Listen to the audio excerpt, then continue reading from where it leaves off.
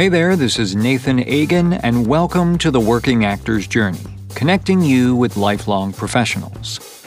Today on the show is the recording of an Acting the Role discussion with Geoffrey Wade. We broadcast this live on Facebook back in October 2021, and we focus on the character of Dogberry in Much Ado About Nothing, a role Geoffrey has played twice at very different points in his life, and he always finds it a fascinating character to dissect. He and I first spoke on the podcast back in Season 1 about his life and career, and he also appeared in several of the workshop presentations in Season 4. Geoffrey trained at the Central School of Drama and has been working professionally for 30-plus years across theater, film, and TV. He was recently seen in Harry Potter and the Cursed Child in San Francisco.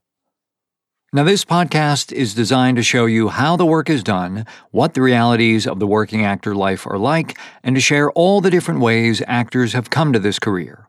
There is no one path and no single answer. We want to learn from all of those further down the road, to shorten the learning curve and to discover what helps and what doesn't when it comes to having a lifelong career as an actor. In this chat, you'll hear Geoffrey and I talk about rehearsals, preconceived ideas, and discoveries. How to ground characters that seem eccentric, bizarre, or over the top, and how to trust yourself and the script. He'll talk about working on roles that people think or say are funny and dealing with any sense of obligation an actor might have to be comical. And as some of these guests have been mentors to me, and perhaps even to some of you, even by listening to these conversations, you'll hear a defining conversation in Geoffrey's life with a mentor about this very role. Plus, don't miss the lightning round where you'll learn even more about Geoffrey. It's an excellent and to-the-point conversation, one of the things I always love about talking with Geoffrey, and whether or not you ever play this role, I believe you'll leave with several ideas you can bring to your next acting challenge. So here we go with Acting the Role. Please enjoy my Dogberry chat with Geoffrey Wade.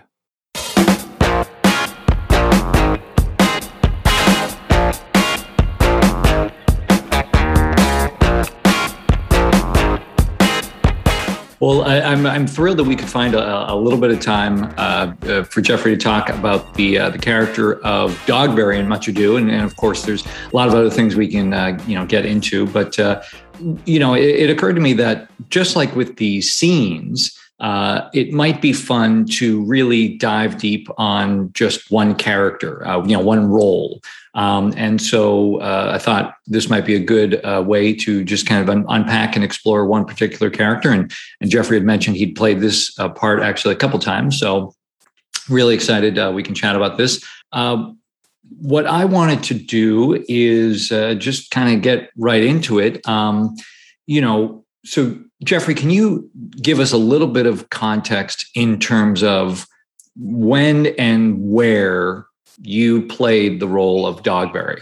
Sure. I played Dogberry in, I believe it was 1972, when I was at Amherst College. We played it there, and then at the Folger Theater in Washington, because Amherst and the Folger are, I don't know, I believe Amherst is a trustee of the theater, or of the Folger Library. So we got to use their theater.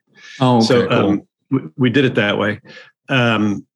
It was a terrific production. So that Amherst College, 72, Much Ado About Nothing. It was a really terrific production, if I do say so myself. We had a firecracker pair of Beatrice and Benedict. One was a woman named Elaine Bromka, who's still a working actress.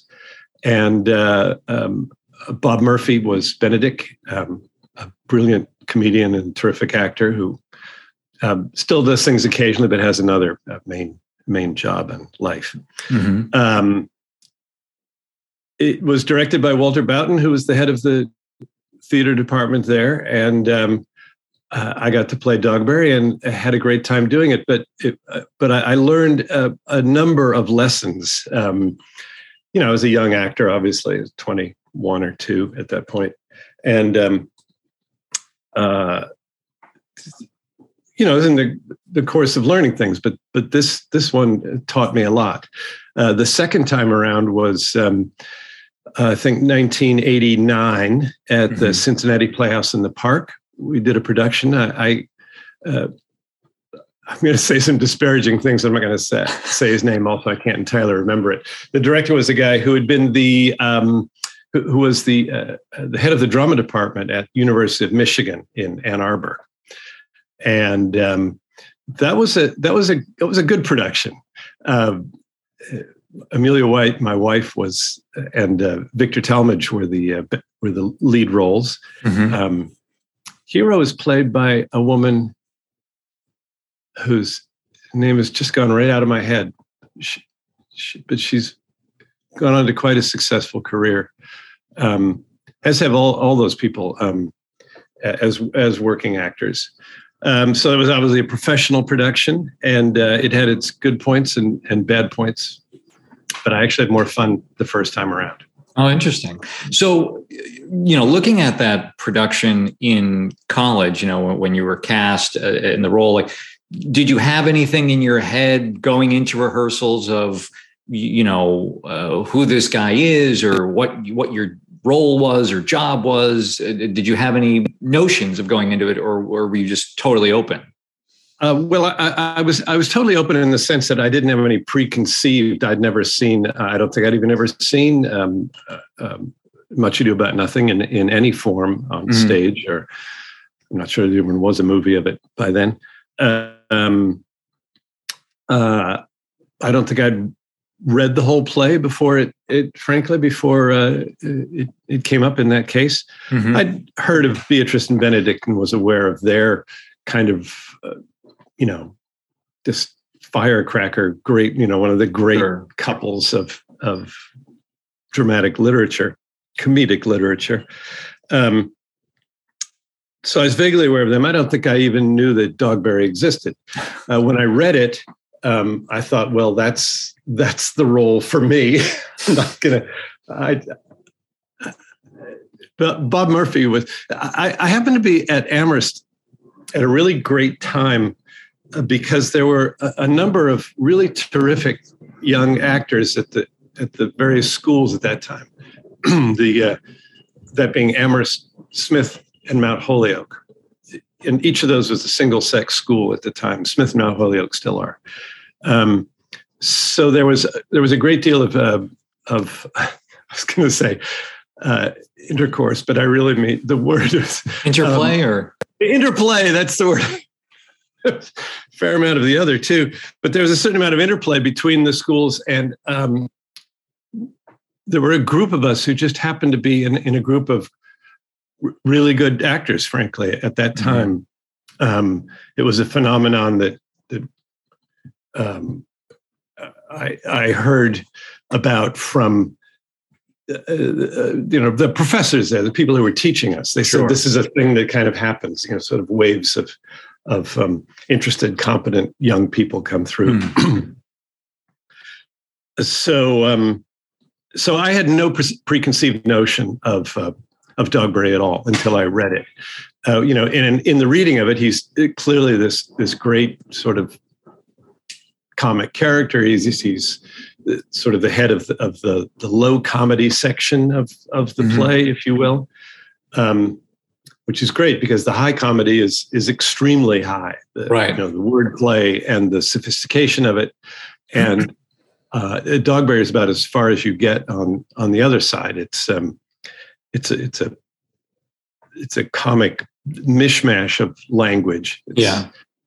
It's this balance. It's the opposite, and there are great opportunities for physical humor, the slapstick humor. Really, the opposite of the sophisticated, smooth, graceful, very witty, clever people you're getting earlier. And he and his band don't show up until well into the play, and structurally, they sort of help to re-energize the comedy, because by the time they show up, things are getting a little dark, to say the least. And their greatest comic scene comes after one of the greatest dramatic scenes in the play where things, we're talking about stabbing people in the marketplace and eating his heart and stuff like that. Well, so thinking about, the rehearsal process when you were in college, and I think part of the reason we talked about discussing this character was it sounded like you had, or some things maybe had kind of become clear to you or had some, just insights through that rehearsal process. And so what did you discover about the character? Well, the thing is, when you read it and, when, the director or people start saying, "Oh my God, Dogberry, that's a hilarious part. It's one of the great comic parts of," and I was thinking, but I'd never heard of it. But it's a great comic part in all of Shakespeare. So you think, well, I have this obligation to be funny. And it's written funny. I mean, the words are funny. Yeah. He uses, for those of you who don't know, I suspect everybody does, he uses these malapropisms. He gets words that kind of sound right but are wrong and often mean the opposite of what he's trying to say. So it seems like he should be funny. Right. Walter Broughton, the director, was great at making stage pictures, and he was somewhat helpful in character development, but he was not a great acting coach, frankly. Sure. And I began to find myself in rehearsal thinking, this isn't funny. What I'm doing isn't funny. I don't know what made me say that. We weren't in front of an audience. This is well before we were in front of an audience. It didn't feel right. It didn't feel funny. And I went to someone for help, which is, a good thing to do when you're not getting it from the director. Sometimes you need to go to a friend or whatever. And I went to this guy who I do remember. His name is John Huberth. He's still with us. He may even be on Facebook. John was a couple of years ahead of me at Amherst. A hilarious actor, very good actor, and a director. And I said, I don't get it. This isn't funny. I'm not being funny. What's the problem? And what he basically helped me understand was that I was trying to be funny instead of playing a character. Now, this is an old trope. Everybody knows this. Everybody knows the story about the Luntz and, asking for a cup of tea and all that kind of thing. But this was my experience of actually learning it, in the field, as it were. And I don't think I'd ever heard those other stories also. I mean, again, I was quite young. And John, I can remember where this happened. It was in Valentine Hall, which was our there was a place where we had a dining hall at Amherst called Valentine, which was much despised for the quality of food it served. But then there was a little cafe where you could buy food, in off hours. And that's where we had this chat over what I believe was called a truck burger in those days, a hamburger with a fried egg on it. It was very good. Oh, okay. And coffee probably. And his sort of taking me through what the character wanted rather than how to execute this joke. What's the timing on this joke? Where should I take a pause? All that stuff, which has its place. I'm not saying it doesn't, because it does. And I'm a firm believer that, and I know this empirically, that, taking a pause in the right place and emphasizing the right word can make a joke work, and doing it wrong can kill it, obviously. But that was my approach. I kept thinking, this guy's supposed to be funny. How do I make him funny? And basically what John was helping me with was, how do you make him true? If you can make him true, he will be funny. We will perceive him as funny. But this is not a character who tells jokes. This is not a Benedict who knows how clever he is, right? Who knows the verbal fireworks he's setting off, for the little tumbling acts he's doing, taking something that Beatrice says and he turns the word around, or he inverts it, or uses it. That's a man who knows he's funny and uses it. It's his charm, it's his weapon, it's all kinds of things. So when that drops away in that incredible, fantastic scene between the two of them, where she tells him to kill Claudio. Right. The only way, they declare their love for each other. I mean, it's an unbelievable scene. It's a love scene. And then she immediately says, I want you to kill your best friend. Yeah. Not I want you to, you have to kill him if you love me. Yeah. So Benedict is a man who knows that. Dogberry, again, is the exact opposite. He is a man who is so sure of his probity, that what he is saying is correct, that we find the humor in it. He doesn't see the humor. He wouldn't see what's funny about it. Every time somebody tries to make a little joke at his expense, when he's talking to Leonato, I'd have to look up the exact line, but Dogberry says something that's sort of, he says, I would, if I were as rich as a king, I would give all my tediousness to you. Like, he thinks tediousness is all his riches, right? And Leonardo says, all your tediousness? And he goes, yeah. And I'd go borrow somebody else's to give you even more. He doesn't even realize when he's slightly being made fun of, which is the fun of it. But I didn't quite, at that age, I didn't quite realize that. So John sort of took me through the character, because I was looking at it from the outside. I was saying this guy is pompous and he's self-satisfied and, thinks he knows everything. And John just sort of simply started saying, well, why? Why is he that? And with each answer I'd give, he'd just continue to ask, why? Why is that? Why? Mm-hmm.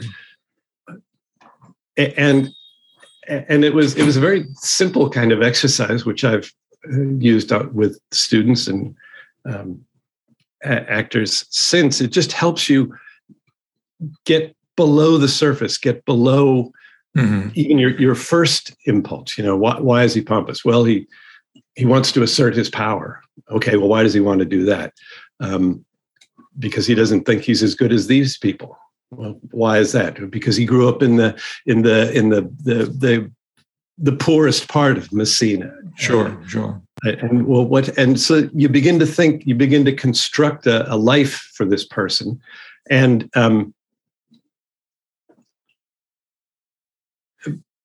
as with all characters, you're not conscious of your needs, or what's made you be this way. You don't. You don't have a fight with your partner and think, oh, that's because my mother didn't love me enough or something. It's because you're mad at her. Then these things accrete over time. Right. But it's useful to have some kind of touchstone for a character. Something you can go back to that sort of gets at the nerve of things, at the nub of things, rather than trying to be funny. Right.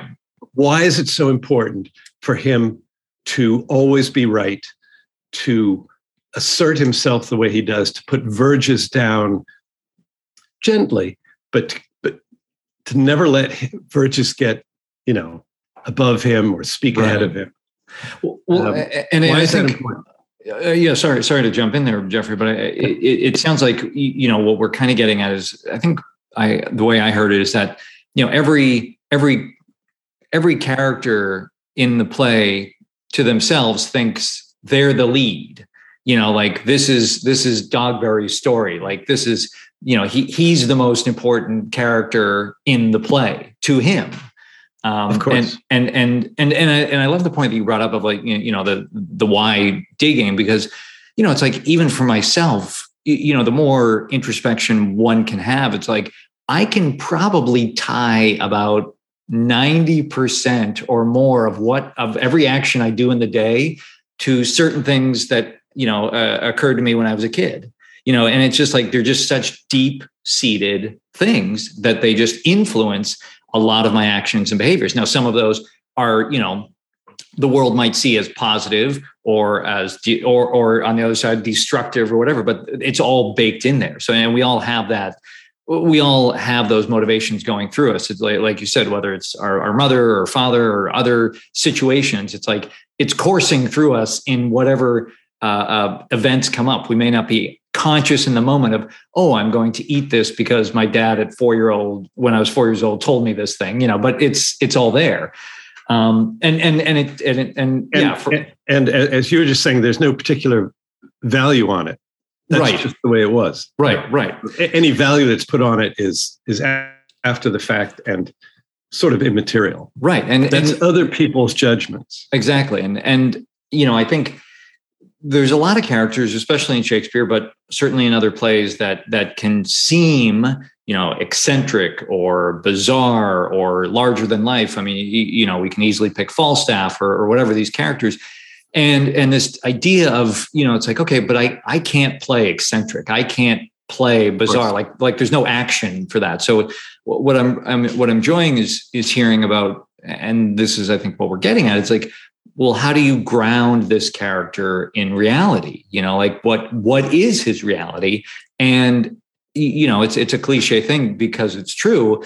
The more real a situation is to somebody, the more likely we're going to find it funny, just because of the circumstances. Yeah. Because like the more serious it is to that person and the more they are committed 100% to the success of it or not, it just becomes funnier because of the ridiculousness of the situation or whatever. Our expectations are thwarted, because of their response and all that kind of stuff.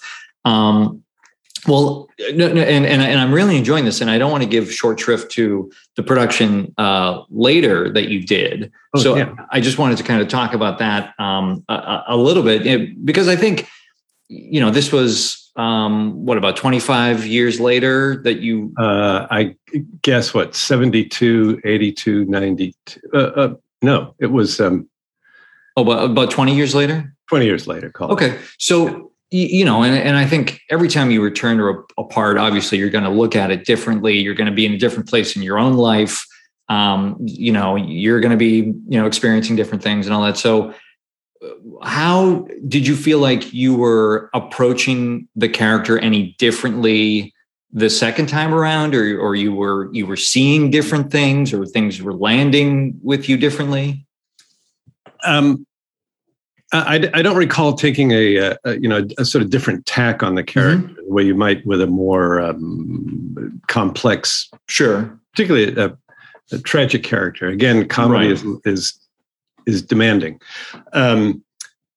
What was different, interestingly, that time around was I felt, even though I'd sort of gone outside the production at Amherst to sort of to get a hook onto the character, in Cincinnati, somehow, for some reason, I felt a little bit more on my own, believe it or not. It's weird because, I thought that my basic approach to Dogberry was the same.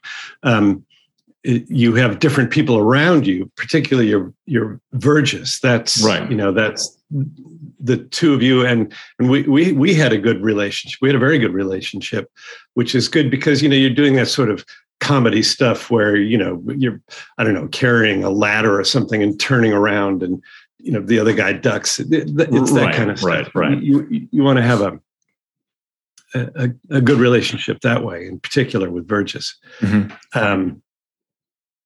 But because the director, I've forgotten if I told you this or I've told everyone. The director is very much of an academic, and he he knew everything about the Elizabethan time. He knew things about Shakespeare. He was the one who would make comments about, the structural importance of Dogberry in this, their scenes, comic relief, sort of helping us come back into the comedy world. Yeah. Geoffrey, play the rising action. Yes. Things like that. But it was a little bit of a difficult set to work on. Cincinnati has an inherent problem. It's one of those big thrust stages that were so popular in the mid 20th century that people thought a big thrust stage would bring you closer to the audience. But of course, at any given moment, half the audience is behind you. It's right. They're kind of difficult to work on. Oh, sure. And we had a set that compounded the difficulty. So it was hard to, the director's job would to keep you open and to keep the focus in the right place and all that kind of stuff that the outside eye has to do. That he wasn't very good at, unfortunately. And I remember spending a lot of time just on the sort of mechanics that time around. And I was extremely grateful that I'd had the previous experience with Dogberry, because what Dogberry wants and the humor that I found in my take on Dogberry, that had a firm base. And this time we had to do a lot of work to keep literally keep ourselves open, to keep the action where most of the audience could see it most of the time. All these things that are tricky enough on them. Any stage, they're compounded on these thrust stages, I believe. So in some ways it was a more difficult production, but having the character basis already set helped a lot.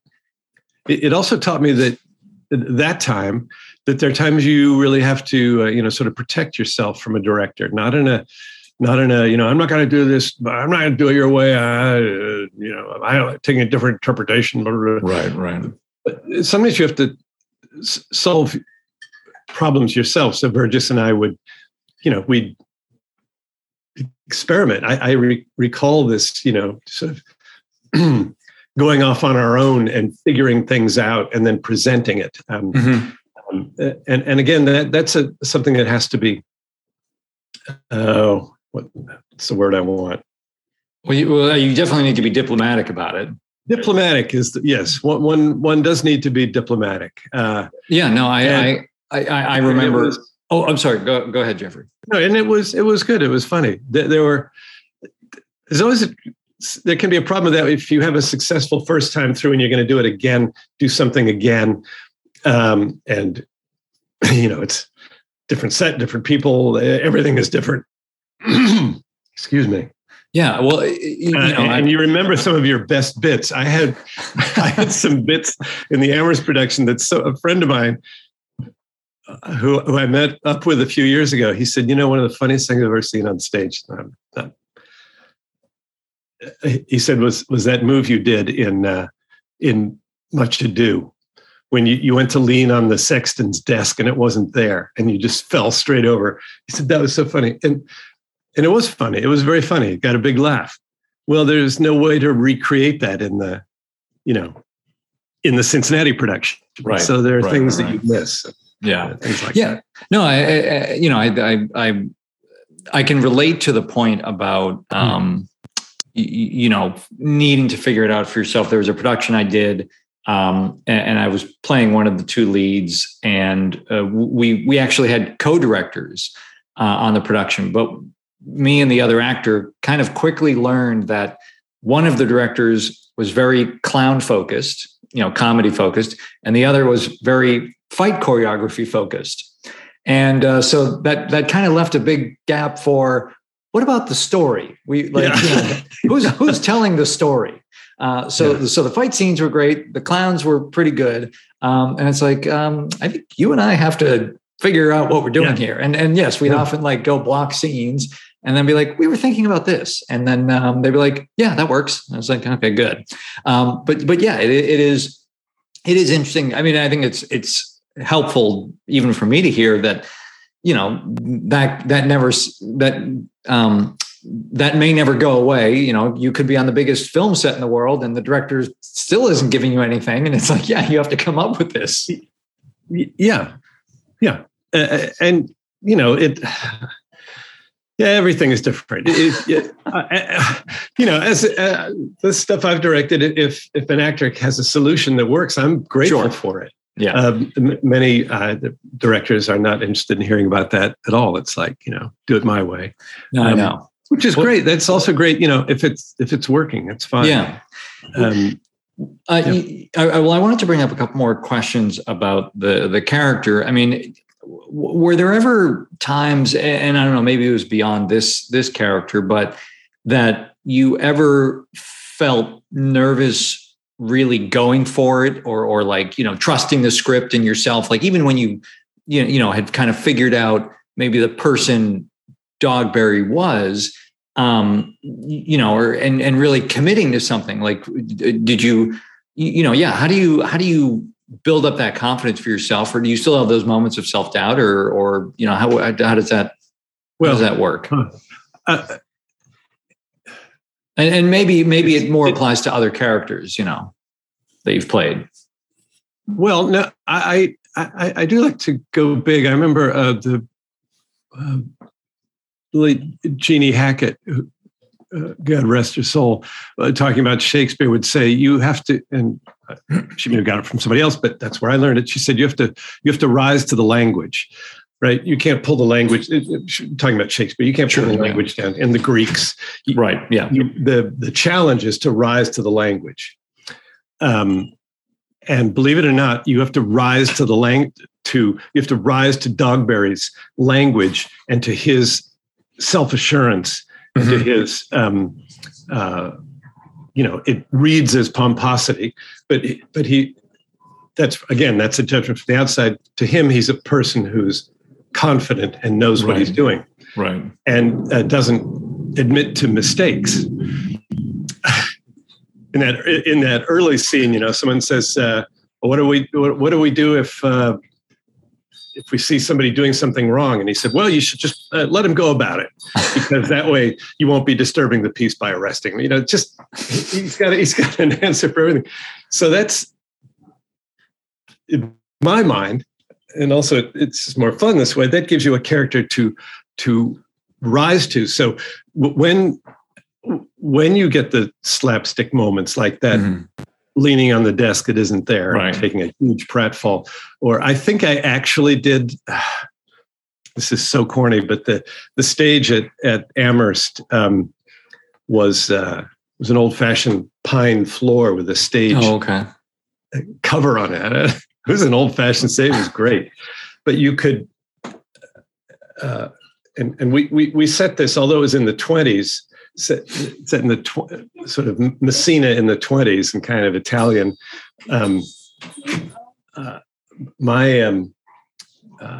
My character had this sword that he carried around, which again, gives you great opportunities for banging it into things. And I literally did one of those things where I stuck it into the stage and the point stuck. And then, I walked away and it pulled me back. Those are big, goofy, stupid things that if you haven't shied away from the character, it seems to me you can, I don't want to say get away with, you can execute. Right. And they'll be funny. You have to embrace the bigness of the character. Is that, did I answer your question? Yeah, no, I believe you did. Go off. I did want to touch just briefly on, and you may have a simple answer for it, but your thoughts on prose. because, some say it's the language of the clowns or the uneducated. And I've read others that have felt like, well, its characters are using it to hide something or play at something, whereas verse, are like the genuine thoughts and feelings. And so I was just curious, where do you come down on prose and how do you approach it? Do you have anything particular? I don't. Character, the same character will speak in prose and verse. Yeah. Sometimes almost within the same speech, but certainly within the same scene. Yep. You can have a two-hander scene and people will pop pop in and out, but you'll find them both there. So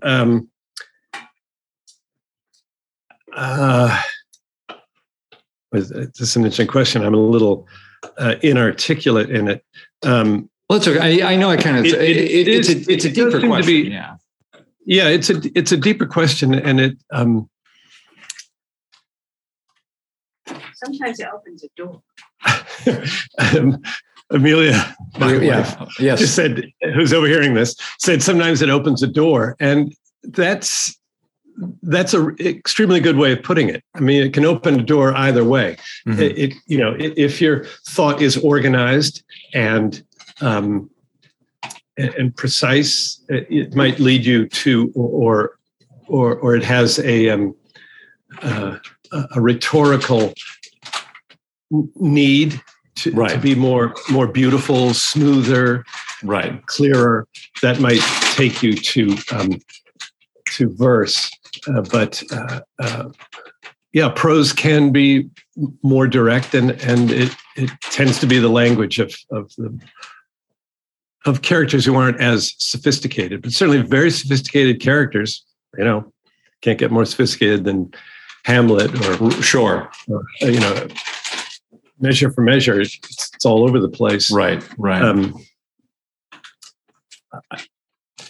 I think you have to, as with the verse itself, you have to sort of take it for what it is, as it's there. You see if you can figure out why the character in that moment has moved from one to the other.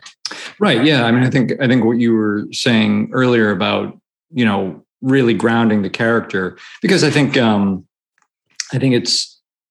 there's certainly, you can go the academic route and read what everybody says about what verse means and prose means and all that kind of stuff. But ultimately you have to dig into it and go, okay, well, right. But what is this character trying to communicate? What do they want right now? And it's certainly good to read and then come to a decision. I mean, I'm very leery of in all of drama, but certainly Shakespeare, when someone says always or never, you should probably not listen to the next thing that she or he has to say.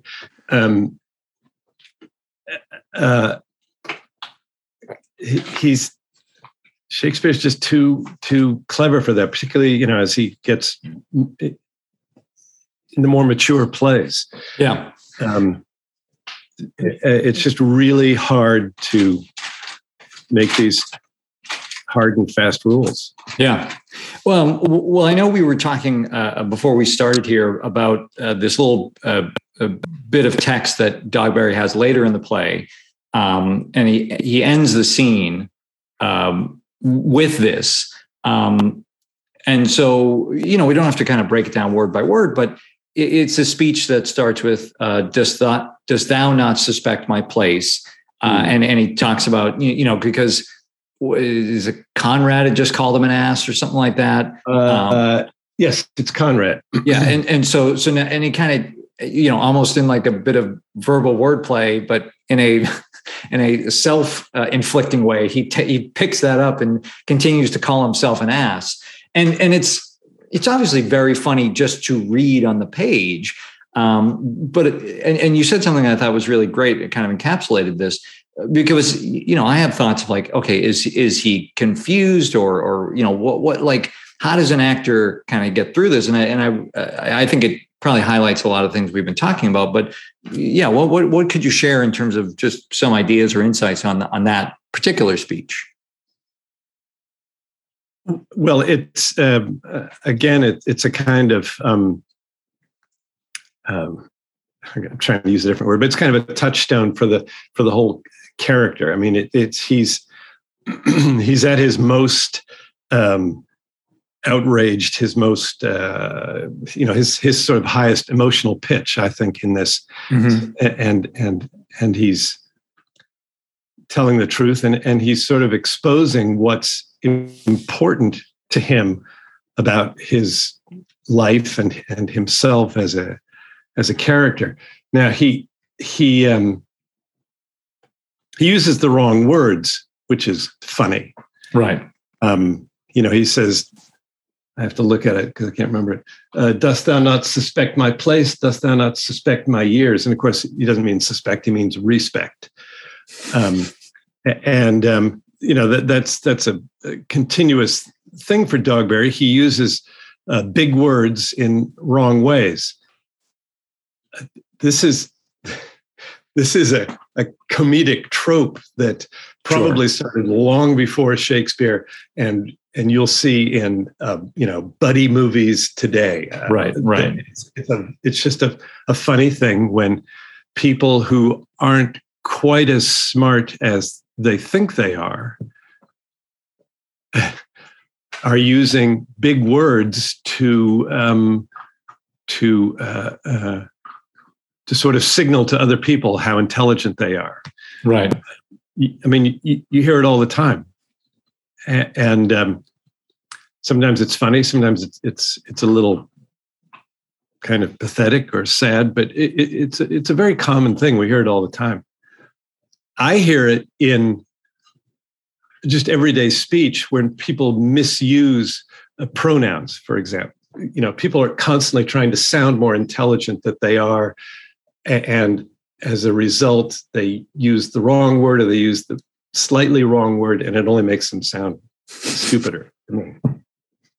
It's terrible. It's terrible. The grammar police. It's just awful. So in this, people talk about, let's say, I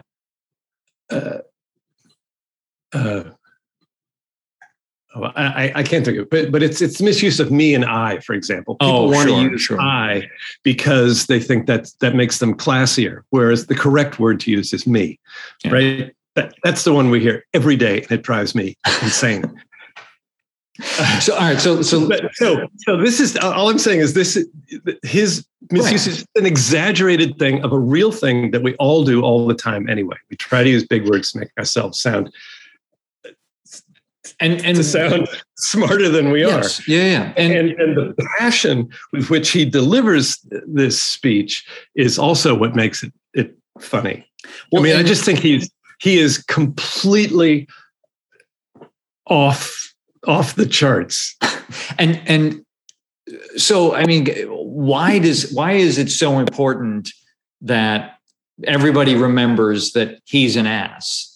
What is that something he's confused, where he's trying to sound smarter, or because he makes a point over and over again of remember that I'm an ass. Yeah. It's just a little it makes perfect sense. He's just got a little grammar problem. Okay. Make sure you write down that I've been libeled, right?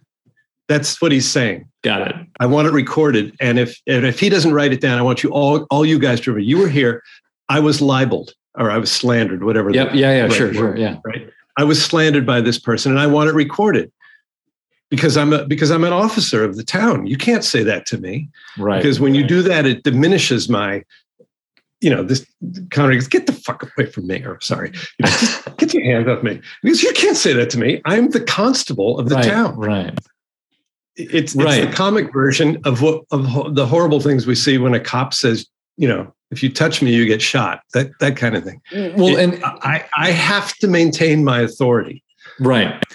And he just he just constructs it wrong. He says, right. What he's saying is, remember that guy said I'm an ass. Right. That's what he's saying. And it's interesting because if you replace the malapropisms and you use the word slandered or whatever Shakespeare would have used apropos for the day, suddenly it takes on like a much more serious tone, because it is right, exactly, right, and that's the key. And it cuts right to like, no, this is like anyone could see. Well, yes, of course, this man is.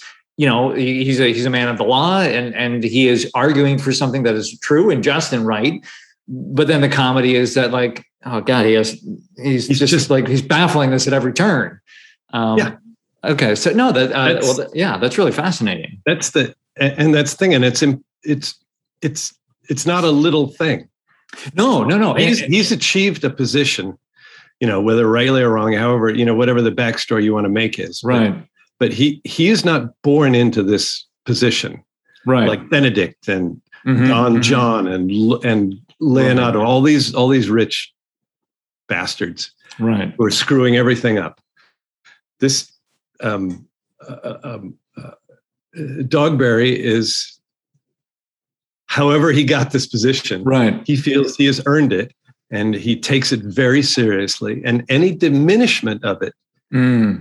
Diminishes him that's his identity. That's sure. Yeah. I mean, I think he doesn't have the resources of all of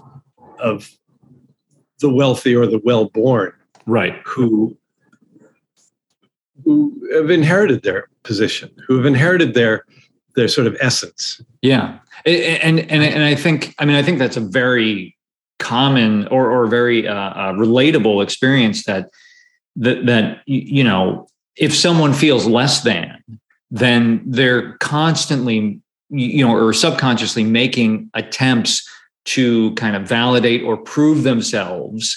And so that could be why someone attempts to use larger words to sound smarter and all that kind of stuff. And leading into exactly what you just said, that any attack or threat of someone's, own self-worth, is a major assault, and that needs to be defended. So and then he gives you this list, right, of the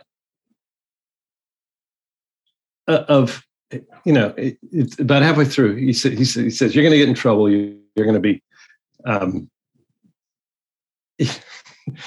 and he says, thou art full of piety, shall be proved upon thee by good witness. Again, he's using the wrong word, but because he's full of the opposite of piety. He's a villain. But then he says, I'm a wise fellow, which is more an officer, and which is more a householder, and which is more as pretty a piece of flesh as any is in Messina. So, he talks about his office. He talks about his wealth.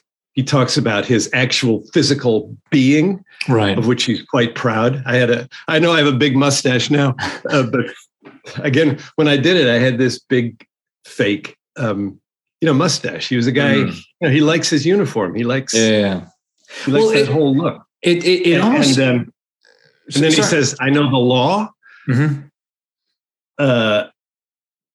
A rich fellow enough, a fellow who hath had losses and 2 gowns. Some people, that people wonder what does I've had losses mean? I think I always took it to mean he's had enough money or wealth or possessions that he has been able to lose, but still come back. Right. Right. Yeah. And I hadn't thought about this before, but again, if we really try to get at what is this character attempting to communicate, I started to think about Shylock, and I started to think about Angelo.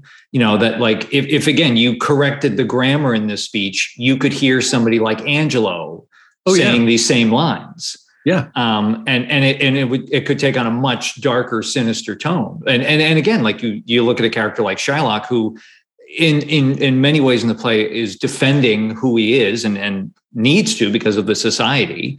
That's the same and we never we don't laugh at Shylock, at his at what he's trying to talk about. It's like, no, it's deeply serious to the character. And so it's just interesting that there are those kind of themes or whatever. But yeah, I never thought about the character or connected it that way to some of the other characters in the canon. Yeah, it's interesting. It's a person defining himself right in front of you. Yeah. And that's why I say that, this little speech is sort of the key, is kind of a key to the whole character. Right. And we don't talk, we don't say every day, you can't talk to me like that. I went to college. I've got a master's. I earn $75,000 a year. You can't talk to me that. Some people do. Yes. And we think they're assholes. But that all those things, this is a guy who he's defining himself, right? Literally, both. He says he's wise, he has wealth, and he looks good. Yeah, I mean, it covers every aspect of his persona, of his being. Right. And it's like he's holding. I sometimes think of it as, defining yourself that way. It's like holding something out. It's like building a kind of wall. It's like the billboard. It's yourself. Literally is defining yourself. This is what I am, and this character in this particular play gets a chance to explicitly state it. Right. We don't always in plays.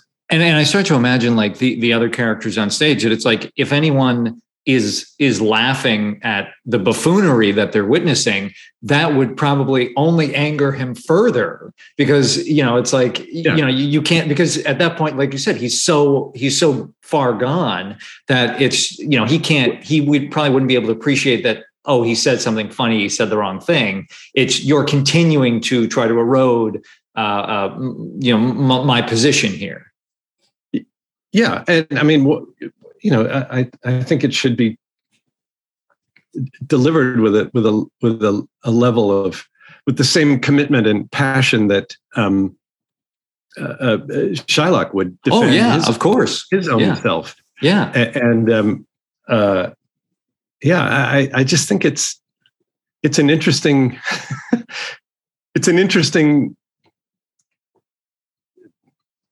thing. Right. I mean, I find it interesting when people try to define themselves. We've talked about this before, but I got to play Quixote in Man of La Mancha a couple of times. And there's this scene at the end where he's confronted with the Knight of the Mirrors, right?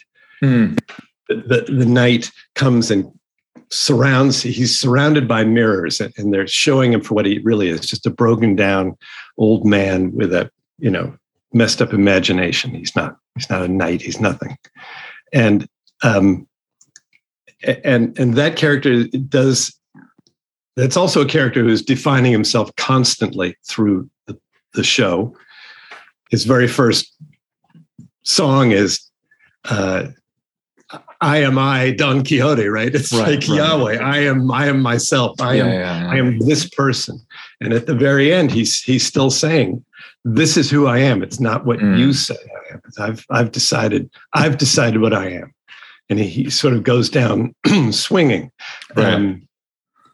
I remember seeing a really interesting thing. I know we're getting way off this topic here, but I remember seeing this really interesting thing when we lived in New York once, of a young man being arrested in Times Square. And, he was kind of he's the kind of kid who hung out in, there used to be a gaming arcade there. Oh, okay. Who's that kind of a kid, kind of a street kid, whatever. And the police had him face down on the sidewalk around 42nd Street. And there were, 2 or 3 cops around him. And, all of us New Yorkers just walking around this. Sure. But I remember being sort of fascinated by the fact that he never stopped talking. This guy in handcuffs. He never stopped sort of defending himself or whatever he was saying. Right. And it wasn't just, screaming at the cops or anything. He was just running this narrative. And I remember thinking and there were all these people around him. And I thought he's a person who is unto himself. He's building a sort of barrier, saying this sounds very highfalutin and pretentious, but it's as if he was defining himself by continuing to talk, by continuing to assert his self against these cops.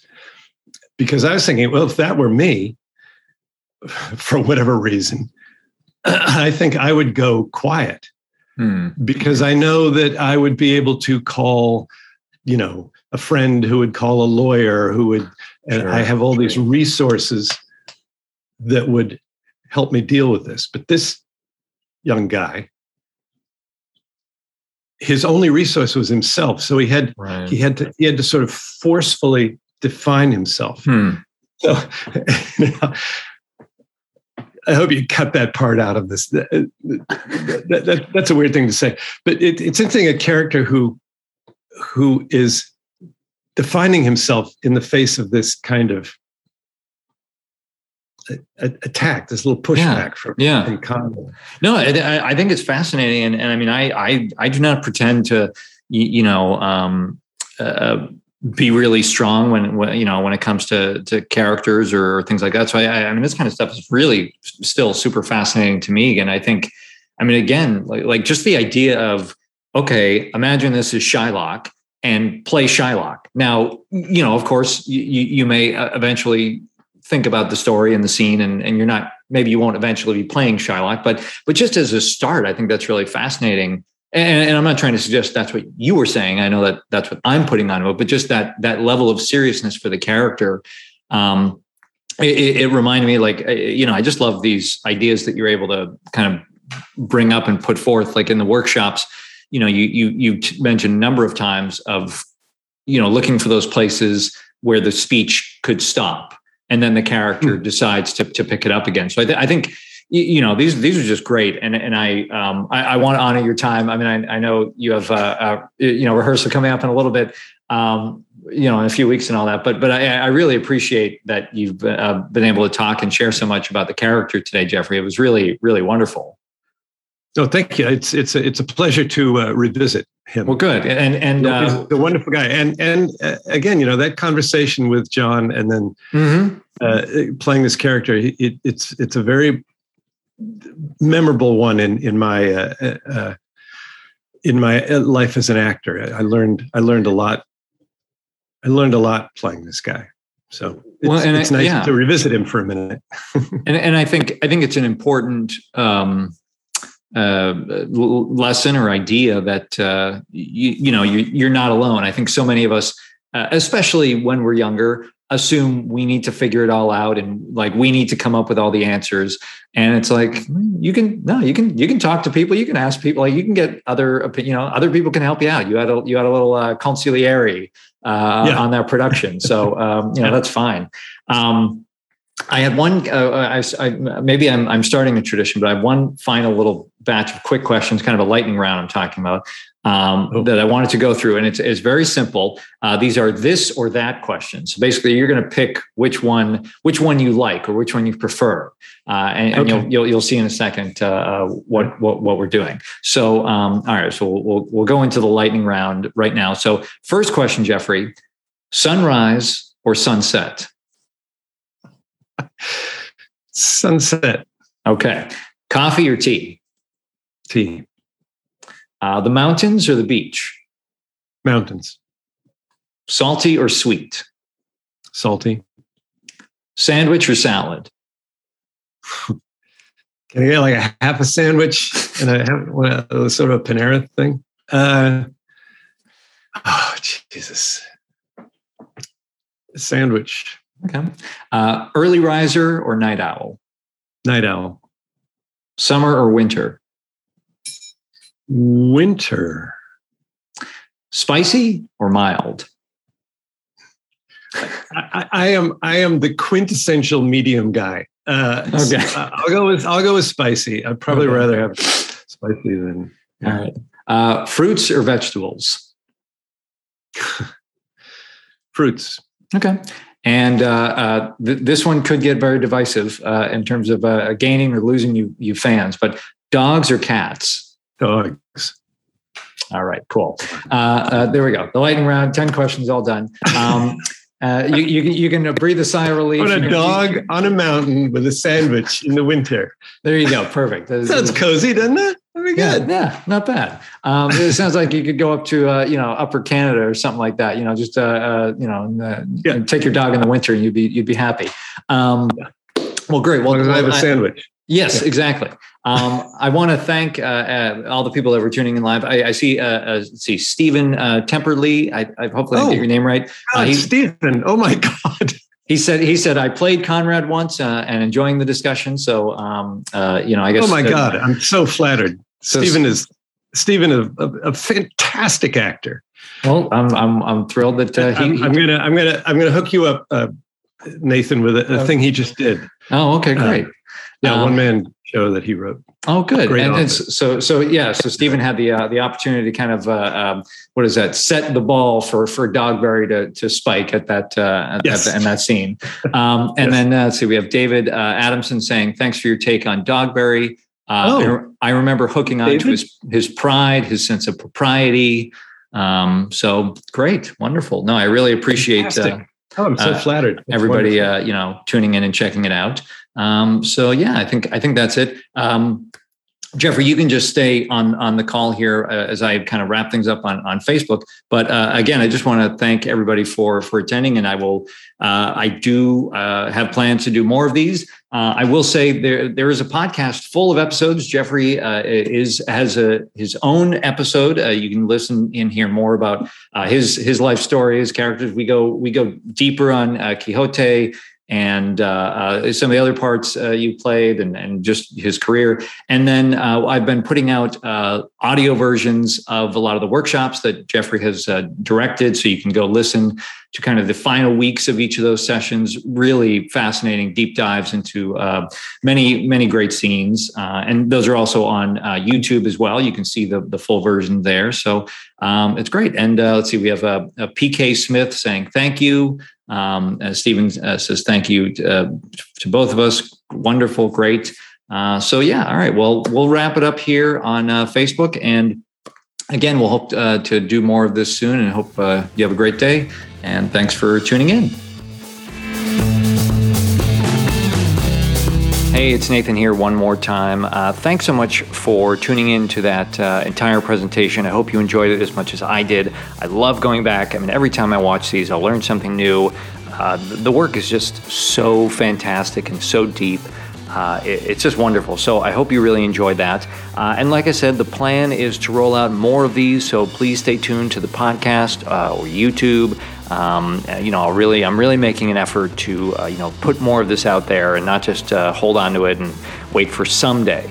If you're not on the email list, go to workingactorsjourney.com. That is usually where you will find out first about things that are coming up. Where I first shared about Libby being part of the rehearsal room and anything else that's going on, I probably will be able to email about it first before I'm able to get it out on the podcast or YouTube. Maybe social media, but email is, again, going to be your best bet. So workingactorsjourney.com. It's free to sign up. You can even get a resource. It's called 10 Ways to Stop Worrying and Start Working. Some of the best advice from, I think, the first 2 seasons of the show in a PDF. So you get that immediately when you sign up. You get that free. And then you'll get ongoing notices of what we're doing. So that is it. Hope you're having a great rest of your day. Look forward to sharing more with you soon. And take care. I'm Nathan Agan, and enjoy the journey.